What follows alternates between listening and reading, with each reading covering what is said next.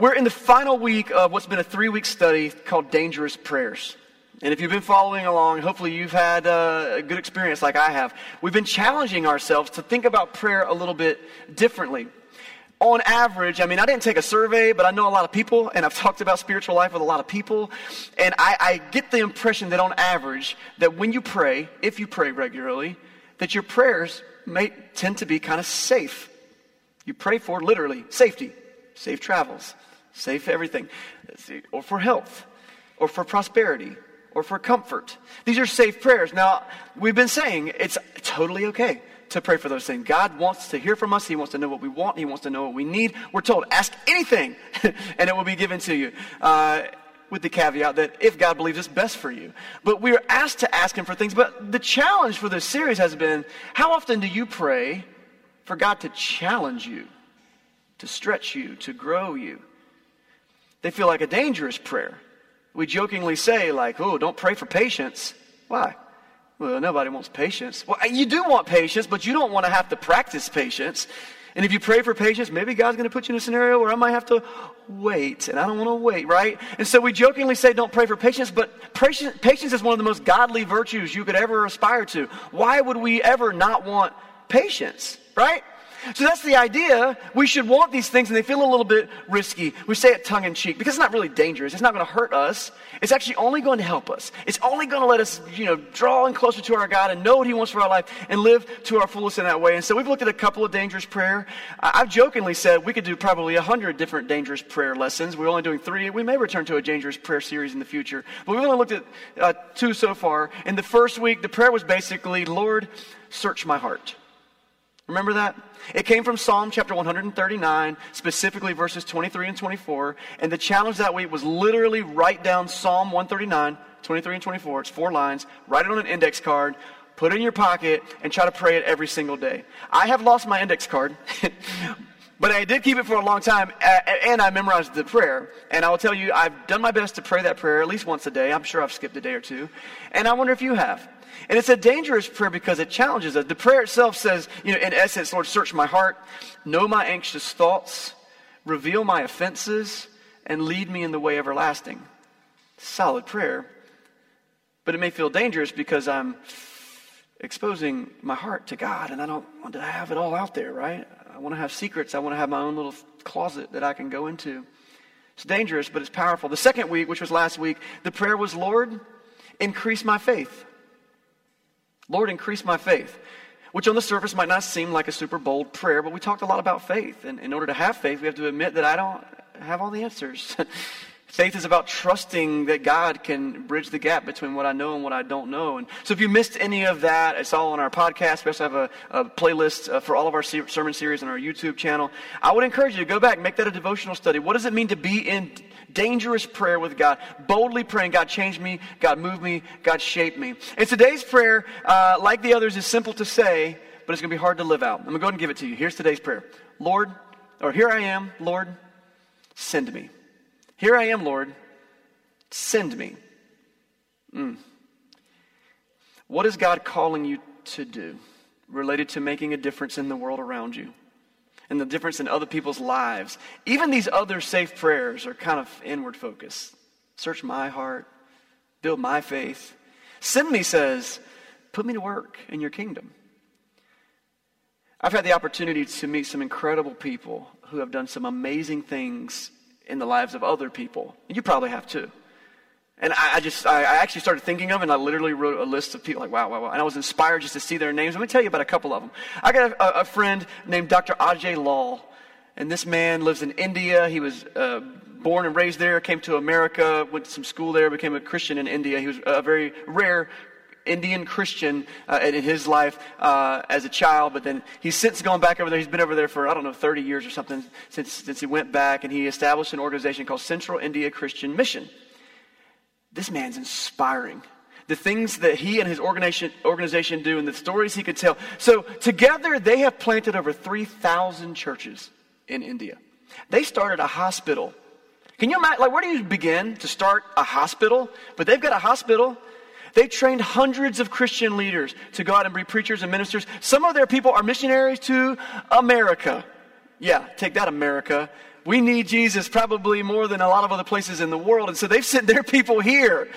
This is Dr. Ajay Lal. Thousands of people have come to Christ through him. He is making such a huge difference in the kingdom of God. There are stories about him being held at gunpoint for his faith. Some of his closest friends have been killed, martyred for sharing the name of Jesus in public by Hindu extremists.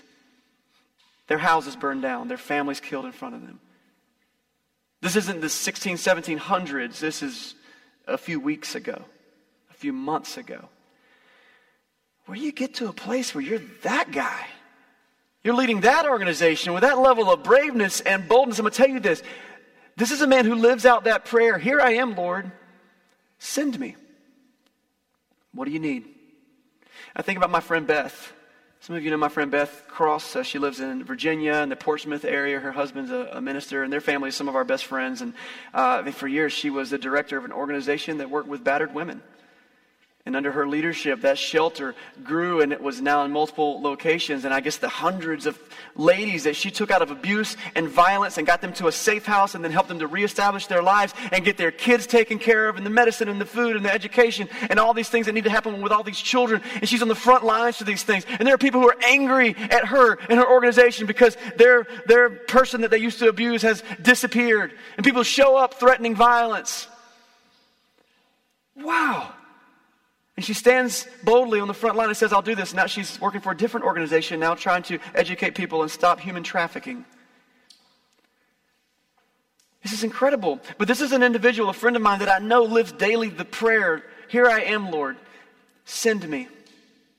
Or closer to home, I met another lady. Her name is also Beth. Her name's Beth Pence, and she lives in Leland. And I met her recently at just a gathering of some Christian people here. And she was just beginning to tell stories, and I found out that she is a rock star in living out her faith. And so her and her husband have built a house in Leland, and every single week they have dozens of people just come up to the house that they just feed. Some of them are just friends, and some of them are people who are like, hey, you need a meal? Come and eat. And she's helped homeless people find homes, and she's helped people who need cars so that they can go to work, find cars, and not have debt in that thing. Recently, she had a nearby neighbor whose house burned down. This was an older couple in their 80s who didn't have homeowners insurance. The house burned down to the ground. They were still heating that thing with a wood stove. They had nothing, and you know what she did? She was able to start a GoFundMe and raise enough money to buy them a brand new house. This is a person who every day lives the prayer, here I am, Lord, send me. She's also a mother of 4, and they built their house with their own hands. She doesn't have like extra time than me. But she's focused on this dangerous prayer. Lord, where do you want to use me? Send me. So how do I become a person like that? Is it even possible? Is it even something that I would want to do? And why don't we want to pray that prayer? I think that if we were to be really honest with ourselves, we would say it's hard to pray the prayer, here I am, Lord, send me. Because, one word, I'm scared. I'm scared of what might happen if I follow you where you want me to go. What do you want me to do? Do I have to like move to a third world country and live in a mud hut for the next 20 years? I just don't want to do that. I'm allergic to inconvenience. Allergies. This is a medical condition. I got a doctor's note. Right? Or is he going to make me like break up with somebody? I'm going to have to stop sleeping with my boyfriend or girlfriend? That's just asking a lot. That is asking a lot, Lord. Am I going to have to like quit my prosperous job and go work at a Title I school where I'm going to hardly make any money? Right, we don't pray that because we're scared. We're scared of what might happen if God answers the prayer and he sends us. Here I am, Lord, send me. But here's another perspective. What if the creator of your soul actually knows what's best for you? What if he actually designed you a certain way to be in a certain scenario? Do you think he would lead you to somewhere where you are a cog that doesn't fit? No. What if God actually loves you and wants to put you in a place where you can prosper, where you can thrive? And yes, it might mean changing the life that you have now, but only for something better. It might be an inconvenient transition period, but only for being slap in the middle of where God is calling you in your life. Here I am, Lord, send me. If you spend any time in your life trying to serve God, like any amount, like literally you showed up today and this is your first time at church and you're like, I think this would be good for me. I'm talking about that level. Like you're not even like, You're not trying to be a missionary in another country. You're not trying to translate the Bible into a language that doesn't have it. You just like showed up at church. You're trying. My guess is, if you've been on that level, on any level, at some point in your life, you felt the tugging on your heart that you think maybe God was trying to get you to do something. Just a little tugging. Just a little tugging. You're sitting at lunch with a friend. You're like, I should pick up the bill. I should pick up the bill. Nah, I don't want to pick up the bill. But look, Disney calls it Jiminy Cricket. There's a little cricket, and he's your conscience, and you give him a little whistle, he's going to be your guide. The scriptures don't describe it that way. They say God's Holy Spirit is our guide. He knocks on our heart's door. He inspires us and tutors us and leads us. There's a good chance that if you were felt to do something that was godly, that it was God's Spirit himself, or maybe his nature, we were created in his image, within us, that prompted us to feel that way. The question is, how did you respond? Here I am, Lord, send me. So this is a prayer, if I had to categorize this prayer, this is a prayer of availability. Make me available. Put me to work. I'm willing to do what needs to be done. And if the prayer sounds familiar to you, it might be because it's a very famous prayer prayed by a very famous person in the Bible. I want to get you to get your Bibles out, if you will. We're going to be in the book of Isaiah and chapter 6 today. Isaiah is an Old Testament prophet. It's one of the biggest books in the Bible. It's difficult to read because it's Old Testament and it's like a prophetic literature, and so some of it's symbolic and things like that. We spent a whole 6 or 8 weeks or something studying prophets this summer, so I think most of you remember some of that. If you don't, it's okay. But when we get to Isaiah 6, there's a pretty straightforward story that happens. Isaiah is going to see a vision. He's going to find himself in the presence of God. And some things happen there where God is ultimately going to call him to do something, and we see how he responds to that. And so I want you to get your Bibles, turn to Isaiah chapter 6, verse 1. Feel free to use your phones. Feel free to look it on the screen here. We have paper Bibles by the back door here. If you need a Bible, you don't have one, you just forgot yours, feel free to always grab one of those and use it at church. Or keep it. It could be yours if you want it. Put your name in the front cover. Everybody needs a good Bible. We give them away. And we're going to pick up in verse 1. He's going to give us a little bit of a time stamp. He says here in Isaiah 6, verse 1, in the year that King Uzziah died, pause. This is kind of insignificant to us because it was a long time ago. But almost every prophet in the Bible lists a king of some kind. And the reason is, this is like putting a time stamp on it. If you lived near that time or you're familiar with the history, you're like, oh, this was just after King Uzziah died. But also, specifically for Isaiah, Isaiah is written during a time period when there's a big transition for the nation of Israel. The Jewish people, the Hebrews, God's chosen people, the people that the whole Old Testament's about. They had enjoyed a time of prosperity. I would call it the golden age of the nation of Israel. This is as the age is falling apart, okay? There are a couple of kings that God just kind of tells them, it's about to be over. And then at Uzziah's passing, there's really a big shift that begins to happen. And if you keep on reading chapter 6 and especially beyond, you're going to find out that the Assyrian Empire and later the Babylonian Empire are going to come in. They're going to wipe out the nation of Israel, and it's a whole thing. And Israel has been disobedient to God, and God is saying, listen, if you don't want me in your life, let me show you what it's like to have life without me. And so he doesn't completely remove his blessing, but he allows them to go into exile. So that's kind of the Uzziah thing. That lets you know where we are in history. But then this is what happens. So keep going. In the year King Uzziah died, I saw the Lord high and exalted, seated on a throne. Picture it, okay? There's just a throne. I know it's hard to picture it, but it says the train of his robe filled the temple. We're in the temple now. Now, I don't know if you know this, but the temple that was in Jerusalem was actually sort of like a map that showed how things were arranged in heaven. And you can read about this in the book of Ezekiel, the book of Daniel, also in the book of Revelation. And so some of the things that happened in the temple, the certain altars, the certain places where sacrifices would happen, the inner sanctuary where the Ark of the Covenant lived, this is called the Holy of Holies. This is like the throne room. And so it's neat that God gave them the temple, and it was also like a blueprint of not exactly how heaven's laid out, but how God wants us to imagine it. There's like this concentric circle around the presence of God. That's kind of what the temple did. And have you ever had a dream where you were in a place that you've been before? You're like, that doesn't make sense. Why was Uncle Johnny there? He'd never been in that place. But I feel like God uses this moment for Isaiah to say, you seen the temple, right? Okay, let's place this in the temple. You see me? I'm on the throne. His robe fills the temple. Keep going. Above him were seraphim. each with 6 wings. Picture an angelic creature. I could spend a whole sermon doing a terrible job trying to teach on what in the world seraphim are. Just know this. They are powerful, amazing, angelic creatures. They had 2 wings covering their face. They had 2 covering their feet. They had 2 that were flying with. But the important thing you need to know about these seraphim is that they were singing. And they sang this song. Holy, holy, holy is the Lord Almighty. The whole earth is full of his glory. And the sound of their voices, the doorposts and the thresholds shook, and the temple was filled with smoke. Wow.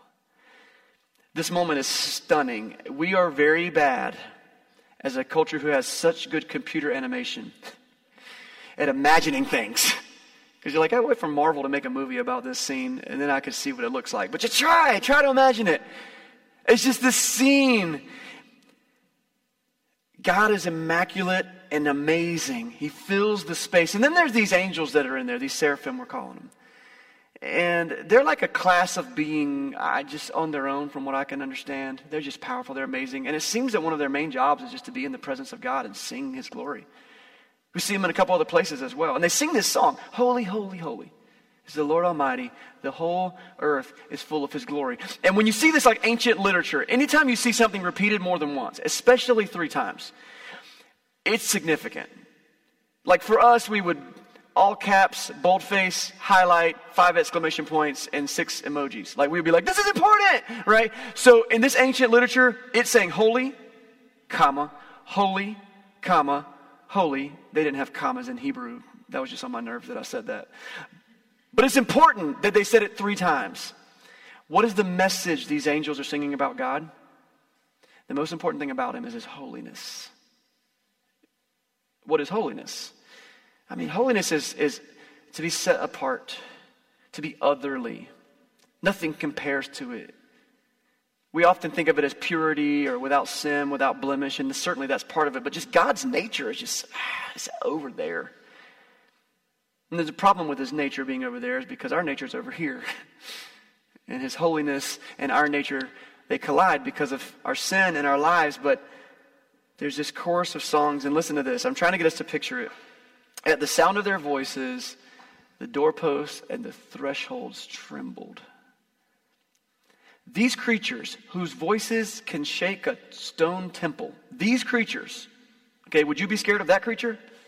These creatures are covering their eyes and bowing down to the person sitting on the throne. And Isaiah is painting a picture for us that this being, God Almighty, the whole earth is full of his glory. He's important. It's a great reminder of the reverence that we should have in the presence of God. I think we get pretty flippant. I think you would agree. I mean, we love modern church. I'm wearing a t-shirt. All right, I'm the preacher. It's supposed to be special, right?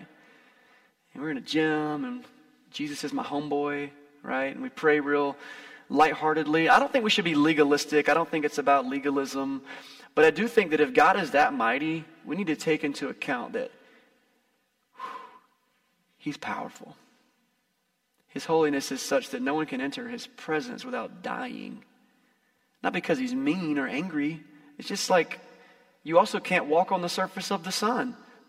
You just can't. It's just too powerful. You'll melt. So this isn't even the full presence of God. This is just a manifestation. This is all he's letting Isaiah see. And Isaiah is stunned. He is absolutely stunned. Verse 5 says, "Woe to me," I cried. "I am ruined.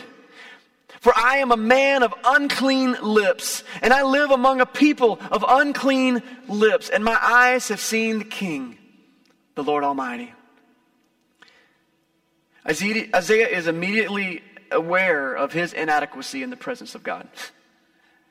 Oh my goodness. Have you ever gone to a party and you were like way underdressed? And you're just like, oh, I didn't come prepared for this. Or maybe you're way overdressed. Oh, wow, I feel awkward. Like imagine that times 1,000,000, okay? And you're in the presence of God. And you thought you were a good guy. You really did. Isaiah, like on the list of good guys, he's got to be up there, okay? He's killing it. In For God to allow him to have this vision, he must be a really, really good person. But even Isaiah, in the presence of God, says, woe to me, I am ruined because I am a man of unclean lips, and I'm from a people of unclean lips. Guys, we got to hear this. We live in a culture of unclean lips. We just let our sin swish and swash, and as long as I can eventually do a good thing for somebody. And Isaiah's like, I thought I was good. But when I stepped into the presence of God, I realized just how inadequate I was. The good news is that our God loves being with us. So over and over throughout his story, he's making a way for us to be with him. And so, yes, I'm ruined. I'm unclean lips, people of unclean lips. And God's like, it's okay. I know. Let me make a way to be. And the thing that happens for him to get good with God here is pretty interesting. Verse 6, we see it. It says, then one of the seraphim flew to me with a live coal in his hand, which he'd taken from the tongs of the altar. And with it, he touched my mouth. And he said, see, this has touched your lips. Your guilt is taken away. Your sins atoned for. This is just a purification moment. And we could spend a lot more time talking about it, but honestly, that's not even my point today. My big idea that I see in that is that God comes in and says, listen, I understand your inadequacy. I understand your brokenness, your sin. I get that. But I really want to be with you. I've got a way to purify you. Today we do it through entering the throne room with Jesus in our presence. And when we accept Jesus as our Lord, it's not just because we need to join a club, or because we're not sure what our religious status is on Facebook. We gotta make sure we decide something. No, we choose Jesus because through his blood on the cross, his resurrection from the dead, he steps in and purifies us, like putting those coals on our lips. He says, if you come with me, I'll purify you. And then in verse 8, God asks a fairly ambiguous question, if you're honest. Look at verse 8. It says, then I heard the voice of the Lord saying, whom shall I send? And who will go for us? Notice he doesn't tell them where they need to go or what they need to do. Just, who shall I send? And Isaiah speaks up. He says, here I am. Send me. And there it is. Isaiah says the dangerous prayer. Here I am, Lord, send me. Our goal through this series has been to stretch our prayer life so that we can begin to pray for God to do things in our life that matter. I understand it's really important that you get safely home from grandma's house, and that should be prayed for. But let's be honest, if you got a little fender bender, you'd probably still be okay. But what about changing the world for his name? What about shining light into dark places and help people come into the presence of the throne room and join you in worship? What about stepping into the lives of children who don't have good parents in their life and making a difference? Whom shall I send? Who will go for us? And this prayer may seem kind of odd because God doesn't give specific instructions at the moment to where maybe Isaiah just kind of knew. And there's actually some speculation that maybe there had been other conversations before this. I'll never forget a moment in high school when one of my buddies came to the lunch table, and this group of friends, we were Christians, and it was kind of part of how we became friends. And this one guy walked up, and he was super excited, and he said, it happened, guys. I got my calling. I know what I'm going to do. I have my calling. And he was excited. He decided to become a preacher. Ironically, I remember thinking, that's the dumbest thing in the world. I ain't never going to be a preacher. That's not even a joke. That's like not even close to a joke. I was like, well, good for you, man. All right. So he was excited. He got his calling. Well, later that day, I had another buddy, and he had recently become a Christian. He was still figuring things out, and he asked me on the side. He was like, man, what did he mean that he got his calling? What does that even mean? He was genuinely confused. Like, did he hear the voice of God? That's amazing. Or like, did he send him like, there weren't emails. Did he call? Like, did he send him a letter? Like, what does he mean? And so you might be that person this morning that you feel like that second friend. You're like, what does it even mean? Who shall I send? Who will go for us? And you're like, where? Who? What voices are y'all hearing? I don't even know what needs to be done. I want you to know that, knowing God's specific will for your life Like, my name is Chris, and I believe that God has a will for my life. And there's my friend Brent. I believe God has a will for Brent's life. And for me to try to stand here and in a 35-minute sermon, which we have mostly used up the time for by now, there's no way I could begin to even scratch the surface of what I think God could do in Brent's life. So please don't ask that of me. I have no idea what God's specific will for your life is. But I do know that he calls us to a large general thing. And that as each one of us leans in closer to him, we find more and more specifically what he has equipped us to do, prepared us to do. And the question is not what. The question is if I'm willing to be available. One step at a time. And I think there's some clues to Isaiah's story that in the time we have left, I want to rewind the story. I took some time to tell it. I wanted to make sure I did it dramatically and that you had some imagery in your mind. Because I want to take some time, and there's actually 4 little moments within this story that I think you can overlay on your life, and you can begin to know more about what God's calling for your life is. What is he calling you to? What opportunity might you have to say, here I am, Lord, send me? And the first lesson is this. I think we have to seek the presence of God. First and foremost. If you're a note taker, I recommend you write this sentence down. Seek the presence of God. If you're not a note taker, I recommend you write this down. Seek the presence of God. Isaiah ends up in this moment where he gets to be in the throne room of God, whether it's like he got transported there or if it was all just this spiritual vision in the spiritual ethereal realm, I don't know. But he got to experience this. And it was only from this place within the presence of God that the rest of it even happened. And my guess is, he had been a good little Jewish boy growing up, and he learned his scriptures, and he went to the synagogue, and he listened to the reading of the scriptures, and he said the prayers, and he did all the things he was supposed to do, and that he did his best to seek the presence of God, starting in small things, and that because of that faithfulness, that's why God eventually trusts him to be Isaiah, who has this big old book in the Old Testament. So if you want to know how to do what God is calling you to do, first of all, it might be a good idea to get in the same room with him.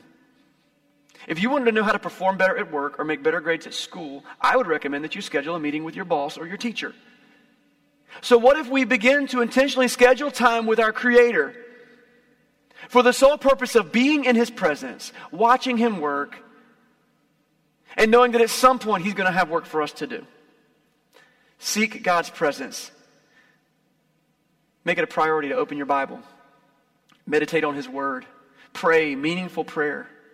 Turn off the stupid device that controls you. Spend time with your Creator. I saw a tweet that was floating around this past week that really got me. I don't reshare things very often, but if you're my friend on Facebook, you might have seen this because it just got me. This phrase, and this person said, if you want to change your worship experience at church, pray before you get there. Ask God to speak to you. Listen to the worship music on the way. Listen to worship music on the way. Take a Bible with you instead of relying on the screens. Don't be late. Don't be late. Oh, I only said that once. Sing loudly like you mean it. Take notes. Expect God to move. The thing about church is that this is a gimme for most of us in here. Like, other people get here and set this up, and we take for granted that when you show up, there's going to be a place for you to hopefully experience the presence of God. So that's a good thing. That's why we do it. It's why churches have buildings. It's like, look, let's create a space, a meeting point where we can do this. Let's all get together and worship God. So this is a gimme. This is the beginning points maybe for you to seek the presence of God. Let me make it meaningful to be with my church family. But what about Monday and Tuesday, Wednesday, Thursday, Friday, and Saturday? Well, seek the presence of God. So that's the first key to knowing our role in this world, to hear our calling, seek the presence of God. The second thing I see in Isaiah's story, he's in the presence of God. That happens. We need to develop a realistic awareness of our sinfulness. Isaiah says, woe is me, I'm ruined because I'm a man of unclean lips. And I live among a people of unclean lips. And how often do you stroll into the presence of God in your worship time and you just sweep all of your sinful habits under the rug and be like, I'm just going to think about that later. And then you do. Pull it back out. Or when sin comes knocking on our door and temptation starts hurting us, we go, God can't see this. And we just do it. We got to develop a realistic awareness of our sinfulness. I think that sometimes Christianity has gotten stuck here too much, and we talk so much about how ruined we are and how broken we are, but the reality is, I think Isaiah would tell us, I don't think you could overemphasize how ruined you are. Wait till you see the presence of God. You're going to know that your sin is obvious. We tend to let our sins slip and slide all over the place. We sing songs about how we want to know God and we want to be in His presence at church on Sunday, and then we go right home back into our sin and our addiction. I wrestle with this too. I see it all the time in my life. Maybe you need to be honest with yourself. Listen to this. If you are actively living and willfully living in sin, you will struggle to discern God's will for your life. Not because He's not going to show it to you, but because how can I ever really be in His presence if I'm constantly putting a wall up between us? And so odds are you're not actually concerned with God's purpose for your life at all. You might feel like you wish you were, but the truth is you're really more concerned about with your own purpose for your life, and that's why it's always in the way. Romans chapter 12, verse 2 reminds us, do not conform to the pattern of this world, but be transformed by the renewing of your mind. And listen to the second half, and then you will be able to test and approve what God's will is. You want to know God's will for your life? Stop conforming to this world. Stop cramming yourself into the mold that the world made. But be transformed by the renewing of your mind, and then you will be able to test and approve what God's will is, His good, pleasing, and perfect will. Romans 12:2. Write that down. Memorize it. You're going to need it in your life. And this is how we can know God's will in our life, that we seek His presence and that we develop a realistic awareness of our sinfulness. But we don't have to live in that in pity and shame all the time, because God always tries to make a way for us. The third thing is this. We need to accept God's grace. I mean, we don't see it happening that much in Isaiah's story, but when he gets this coals on his there's this moment where he has to submit. And on the other side of it, he could still be like, no. But instead, he takes the calling. Do you know that God has placed before you the opportunity to have your sin washed away, your addiction and your pain healed, not instantaneously? You've been in an addiction for 20 years? Well, you might need to go see some counseling, and you might need to get rid of some things in your house and change some relationships. Like, that stuff's still got to happen. But God comes in on a spiritual level and wipes the slate clean, and He heals us. I love what 1 John 1:9 says. It says that if we confess our sins, He is faithful and just, and He will forgive us our sins and purify us from all unrighteousness. You just got to come to Him. Sure, we're guilty of sin, but He makes a way for us to come into His presence. And so we're going to come into His presence. We're going to be aware of our sinfulness. We're going to accept His grace. Maybe you need to accept that grace. And I just want to take a second right now to say, have you ever done that? Scripture shows us in the book of Acts especially that every time someone comes to faith in Jesus, they make a decision and they're led into baptism. We're in that moment. Acts chapter 3, verse 2, verse 38 says that we repent of our sins and we're baptized for the forgiveness of our sins and the gift of the Holy Spirit, that guide that leads us along and helps us step by step find our purpose in this world. Hey, have you ever given your life to Jesus? Have you been baptized into Him? I want to encourage you to do that, because this is part of knowing what God has designed you to do, is to getting in His grace.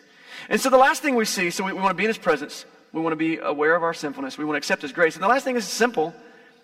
Respond when He does call. Respond.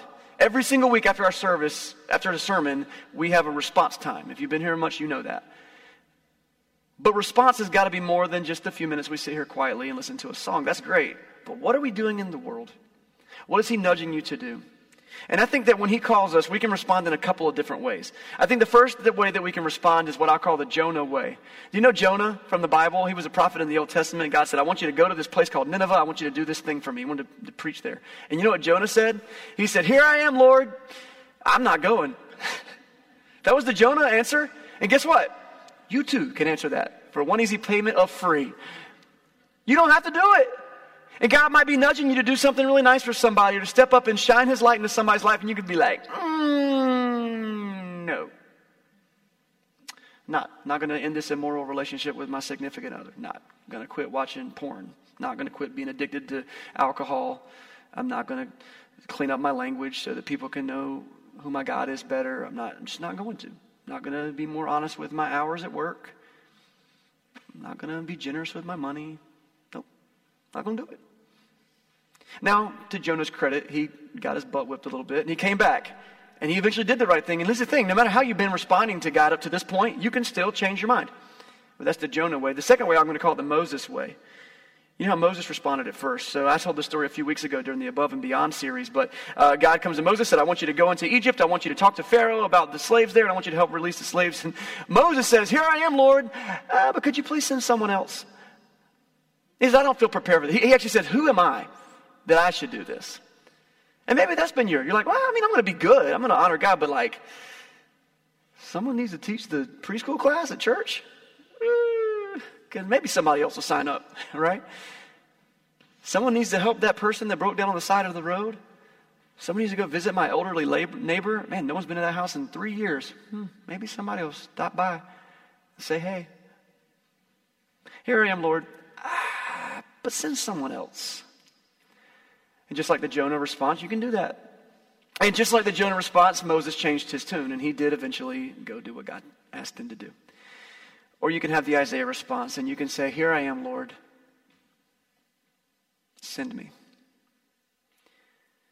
This week, as we get all geared up for Christmas, and we start listening to the songs and putting the lights up at your house and watching the movies and all this stuff, I want to encourage you to stop and ask yourself, am I praying this dangerous prayer? Every week I give us a challenge to take home, something you want to write down, something that you want to do, something that you could theoretically do every single day this week. And this week's challenge is no different. And this is my challenge for all of us, myself included, this week. Every day this week, make yourself available to be used by God in a specific way. Not one day, not after I pay my debt down, not after we finally do this or do that. No, this week, pray every day, God, use me. I'm available.